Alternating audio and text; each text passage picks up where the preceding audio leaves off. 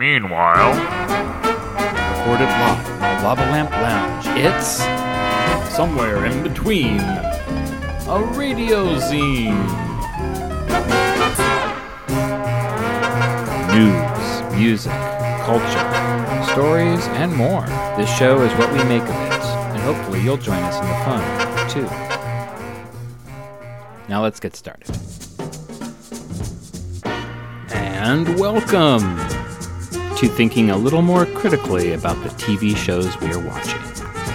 It's issue 4, Holidays in the Time of Fascism.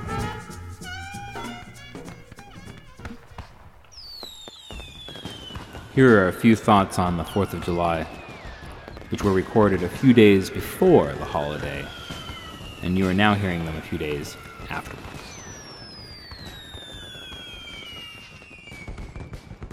It's not for any of the usual reasons this year that I'm not as excited about the 4th of July as I might normally be.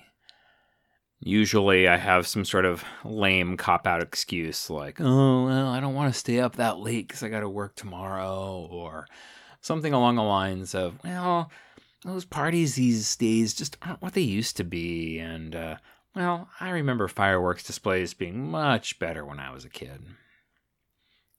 But a lot of that kind of stuff covers up the very real problem this year that I'm struggling with, in that going to a fireworks display and watching it with a crowd of the people that I live nearby seems very irresponsible, and that the holiday itself represents something that I feel less than proud of. It's funny that when we're growing up, the 4th of July is almost presented kind of abstractly, away from and not necessarily in relation to what it's celebrating. The first real experience that I had with the holiday is that, oh, we're going to go see some fireworks. It's the 4th of July, America's birthday. But none of that stuff really has any contextual meaning when you're a child. You see a bunch of explosions, you see some flashing lights, maybe your parents buy some snakes and some ground flowers and say, hey, check these out. But you don't really get much of the wider concept of what's going on, what it's all about, and why we're doing this. Part of the problem is that when you start digging into all of this, you have to start explaining a lot about American history, and therein lies the catch. American history is kind of gross. And unfortunately, the more and more we learn about it, the more and more we realize that American history is often just another way of rationalizing all of the horrible things that we've done in the past to call ourselves a country. Now, something like that might seem incendiary considering the holiday that we just celebrated, but I don't think it's just me who's sitting here questioning my own relationship with the symbols of this country, and what it means when I venerate them when there is very real suffering happening by people who are also American citizens, and they just don't happen to have the same privilege I do. I think one of the challenges of the 4th of July is that it is a holiday built entirely around privilege. A lot of people don't get to celebrate this holiday unless they are white, enjoy some amount of seniority at their job, and more pointedly, have someone else that can work those days for them. The 4th of July is not always a Saturday like it was this year, and that becomes a little bit of a challenge. Often the lowest person on the totem pole is working those days, someone that doesn't enjoy the same kind of privilege that I do. There's also the problem of celebrating anything that is American right now. I mean, you don't have to go very far to find people who are very unsatisfied with the current situation of how our country is managed, and there's not a lot that is being done about it. In a lot of ways, we went from being a world power to a world joke. And as we sit here trying to find reasons why we should even consider celebrating the 4th of July, I'm often filled with this concern in the back of my head of, why did I ever celebrate it in the first place? Growing up, certainly it was nice to enjoy the barbecues, spend time with family, and yeah, I mean, the fireworks shows are spectacular. They're quite fun. Having the summer off from school, yeah, that's a blast too. Wow. I mean, you're spelling out everything that I loved about childhood. But with each passing year, I became more and more aware of what all of these celebrations really did mean for our country. And this year, it seems very difficult to want to have any kind of celebration about our national excellence when it seems like we are anything but. I guess the biggest challenge with the 4th of July isn't insert hack anecdote about dog being frightened by fireworks, or that I have to work tomorrow and so it's keeping me up past my bedtime. But really, the challenge of the 4th of July now is, why is it celebrated at all? It seems like we could come up with much better excuses for having a big backyard barbecue with our family and lighting off some fireworks. I guess what I'm saying is that any time that we find ourselves doing something that is actually celebrating something other than we think, we should probably change our strategy. I mean, let's face it, fireworks do sound like missiles and gunfire. After the recent riots that took place in the middle of peaceful protests, I could certainly see why fireworks would seem a little bit complicated for celebratory purposes. I guess we all want to celebrate the summer in some form. I don't want to take away anybody's party. That's certainly not my intention. But however it was that you did celebrate it this year, I hope part of your celebration was spent thinking about all of the imagery we've seen on the news lately. All of the people that we used to really ignore, who are now screaming very loudly that they want change for the better in this country. I hope that instead of fireworks and patriotism and whatnot, that we start to see this holiday as a way that we can look to make our country a better place, and not to celebrate cheap milestones of the past. I mean, there's nothing inherently wrong with the phrase 4th of July as a holiday. It's just what it symbolizes that really makes me uncomfortable. Hey, baby, it's the 4th of July. Hey, baby, it's the 4th of July. I hope by this time you are used to the poetry of Ellen Clouden appearing on this program. What began as a simple submission to the audio zine, a poem that I could include on one of my episodes when I got around to it, has become a little bit of a working relationship. I try to give Ellen a little bit of notice ahead of time saying, hey, I'm thinking about this for the show, and do you have any poems out there that might kind of add to the flavor? What I appreciate is that not only is Ellen the kind of poet who really takes the initiative to write about what's happening now and what's going through her mind right now, but everything that she does is so in the moment, of the moment, that it always feels a little bit dishonest that I have to put these out a couple weeks after they're recorded. There's something about her poems that you should be hearing moments after they're composed, and unfortunately we have a little bit of lag in the amount of time between then and now. Regardless, I'm always happy to bring you something new, so let's turn it over to her. Get It Done by Ellen. Revolution, not reform, against the racist murdering swarm. Burning a precinct got it done, a dismantling battle won. I'm a pacifist at heart, but there has to be a start. The master's tools will never tear the master's rules apart. You can spend 4 years trying to elect a better rep. 1 precinct to a 500,000 voters all day in line, barely a step. You might tell yourself, well, I'll take it to a judge, but Trump appointed thugs who oppress and enact a grudge. You might tell yourself, we should still obey the law. Tell that to those who had to hide from legal genocide, like my own grandma. So take to the streets, I say, to bring about a better day. Releasing from policing, community supports a better way. The national example is in Eugene within cahoots, yet we still have police violence, LRAT, tear gas, rubber bullets, tanks, jackboots. We must demilitarize, see through the lies, become our own media, our own voices and eyes.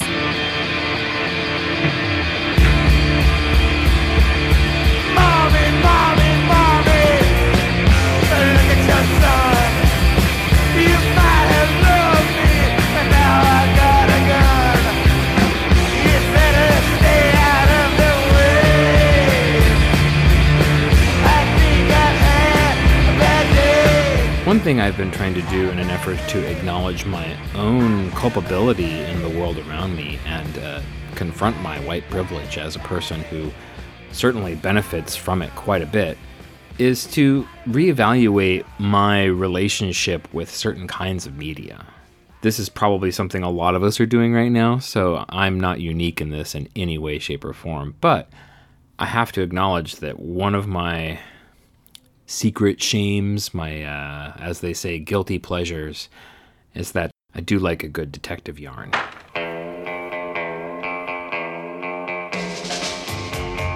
In fact, I like a good superhero story, too. So much of the media that I am interested in has a sort of authoritarian, fascist slant to it. There is right, there is wrong, and there are people that enforce right, and they will find a way to find those who have done wrong and bring justice.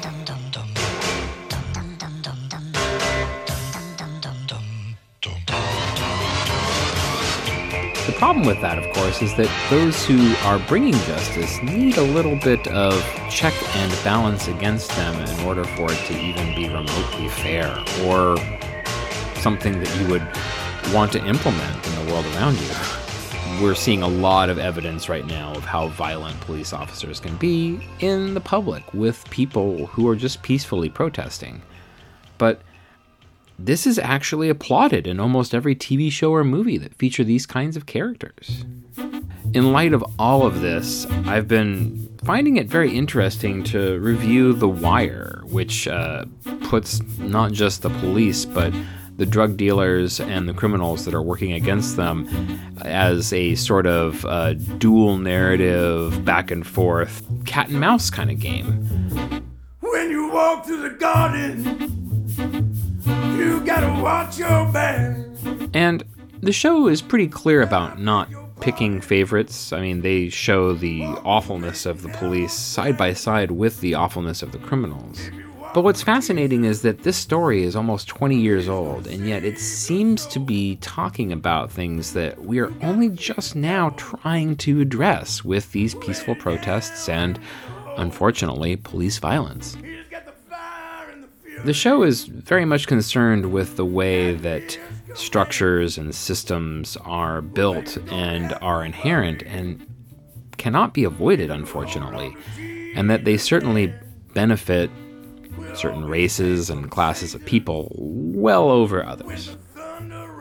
Now, the problem with systemic racism and institutional bureaucracy is that it really isn't something that you can just undo, even if someone, maybe good-intentioned but awful, wants to make a change. The show kind of begins with this notion that McNulty, who is kind of shown as more or less a neutral, good police officer, wants to start going after bigger fish instead of the street criminals that they are often shown going after. However, that very quickly evolves into something that is so complicated and implicates so many people and takes up so much time, money, and effort that more and more people further up the food chain don't like what's happening and would rather see this kind of police work go away.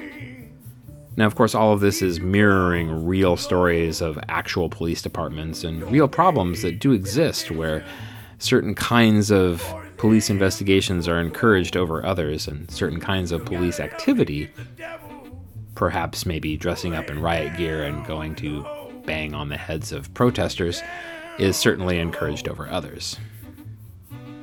This is a lot to try to unpack as my wife and I sit on the couch and try to enjoy a little television before bedtime. But I think that it is interesting that a show that is 20 years old is smart enough to actually address so many of these issues, and issues that we as a culture still haven't been able to get at. Now, I'm only a few seasons in, so this doesn't actually give me any opportunity to speak with authority about the entire narrative of the program. But let's just take the premise of the first couple seasons at face value. What if the systems around us are racist? What if they're slanted towards benefiting certain kinds of people and absolutely alienating others? How do you combat something like that when it's not just some guy with a knife in an alley about to mug someone? What kind of case do you bring against a world where it's actually a system and not a person that's causing the problems? How do you change that?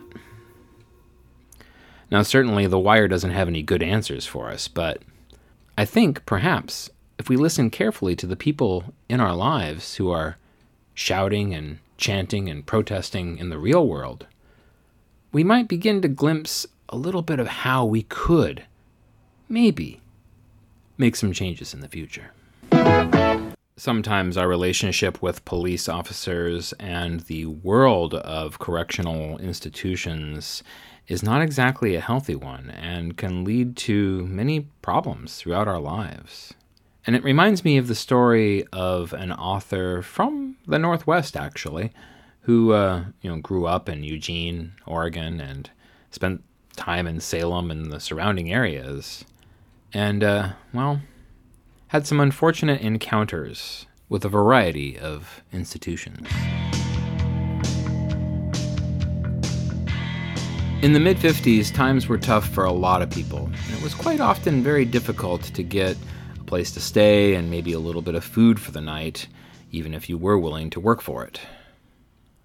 There was an urban legend going around, however. If you were to attack a police officer, or, for example, a police station, then you might actually be able to benefit from being arrested, in that they would give you a place to stay and food for the night. Of course, this was not something that anyone ever put to the test. No one, that is, except Richard Brautigan.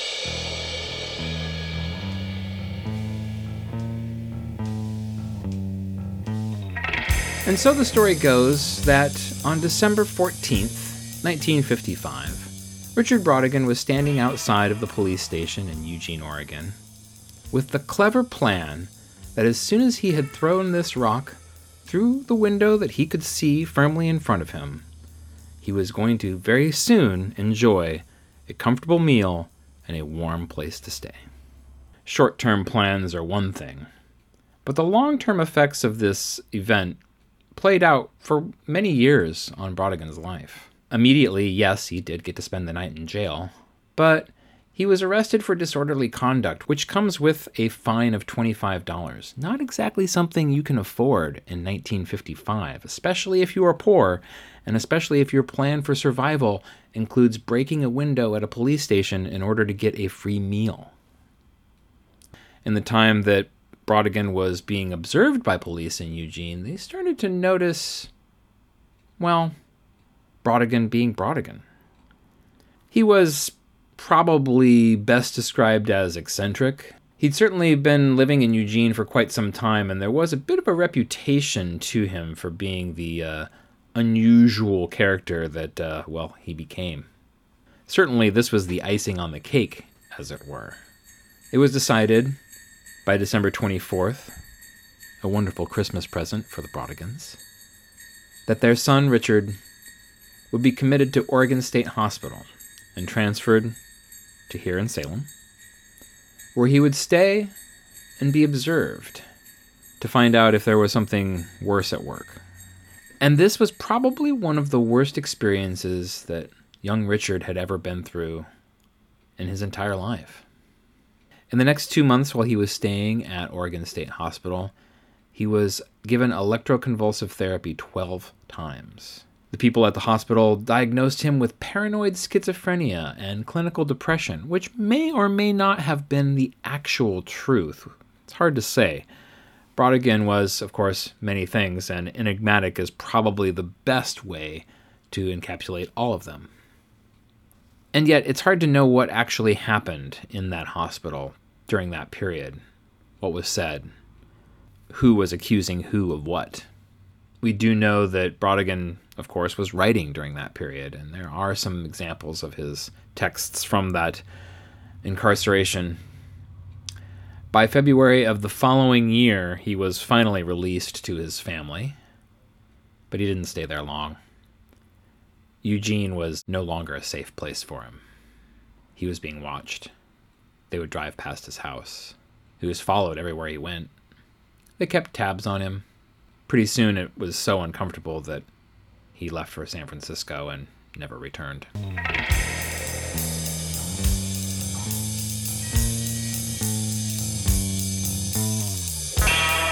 It's hard to know how much of an impact this event actually had on Brautigan's state of mind. I don't believe, in all of the reading I've done, that he's actually written about this specific experience, although it is detailed in a few of the different biographies about him. What is known is that once he arrived in San Francisco, his books began to sell quite well, and he, among many others, began to define the late 60s literary psychedelic movement, which is probably ironic because Brautigan, only second to Robert Crumb, did not enjoy any of the popularity that he had accrued as a result of the psychedelic movement. Regardless, Trout Fishing in America, his probably most famous book, became a huge success. This was a double-edged sword for him throughout the rest of his career as he continued to garner book deals and become a celebrated author among those circles, while at the same time really despising them. It eventually led to a deal with the Beatles themselves, who on their very new Zappo label had offered to record an album of Brautigan's work. But when the label dissolved and then the album didn't come out, his popularity also seemed to disappear. As Brautigan was less and less popular and sold fewer and fewer books, and found that he was actually more well-known in Japan than in the United States, it became very clear that something didn't quite work out for him the way he had hoped. It's very hard to imagine Brautigan concurrent with punk rock and new wave, as Sesame Street and Saturday Night Live are beginning to take off. It's difficult to see Brautigan in that California house, alone, scribbling away on poems and novels that may never get published. You can almost imagine him not fitting in an active kind of sense. His square-peggedness seems to kind of permeate almost everything about him. And by September of 1984, he had committed suicide in his own home. Perhaps it's a little unfair of me to highlight certain elements of his life and suggest that there might be a connection between one and another. I'm not a psychiatrist. I didn't know him. In fact, I wouldn't even say that I know him very well from his books. He's a very difficult character to get to know. However, I can't help but imagine that there might have been a different outcome for Brautigan if, when he had thrown that rock at the police station, someone had come out and just given him some food and a place to stay for a night. What would have happened if he hadn't been monitored? What would have happened if he hadn't been hospitalized? What would have happened if perhaps he found himself writing in much different circumstances around Christmas of that year? Would he have become the author that he did? Now that's a dangerous road to go down. I don't want to suggest that it is his trauma that defines him, but certainly I don't think you get the books that he wrote without some of the hardships that he dealt with. The question remains, do we want to continue living in a world where we offer those kinds of hardships on a regular basis? Mommy! Look at your son! Maybe you once loved me, but now I've got a gun. You better stay out of my way. And that's going to do it for us this week here on the program. Somewhere in between a radio scene. Holidays in the Time of Fascism. Issue 4 contains stories written by Austin Rich and Ellen Clouden, including What About the 4th of July, Get It Done, Considering Walking the Wire, and Brautigan versus the State of Oregon. This episode was produced by Austin Rich in the Lava Lamp Lounge and was assembled using only the finest in 20th century technology. In the long-standing tradition of most zines, there is an open submission policy here. If you have a story you'd like to send in, read, or if you just want to be a part of the show, why not drop a line to austinrich@gmail.com. That's going to do it for us this week. You guys are wonderful. You guys are beautiful. And without you, there would be no program. Be seeing you.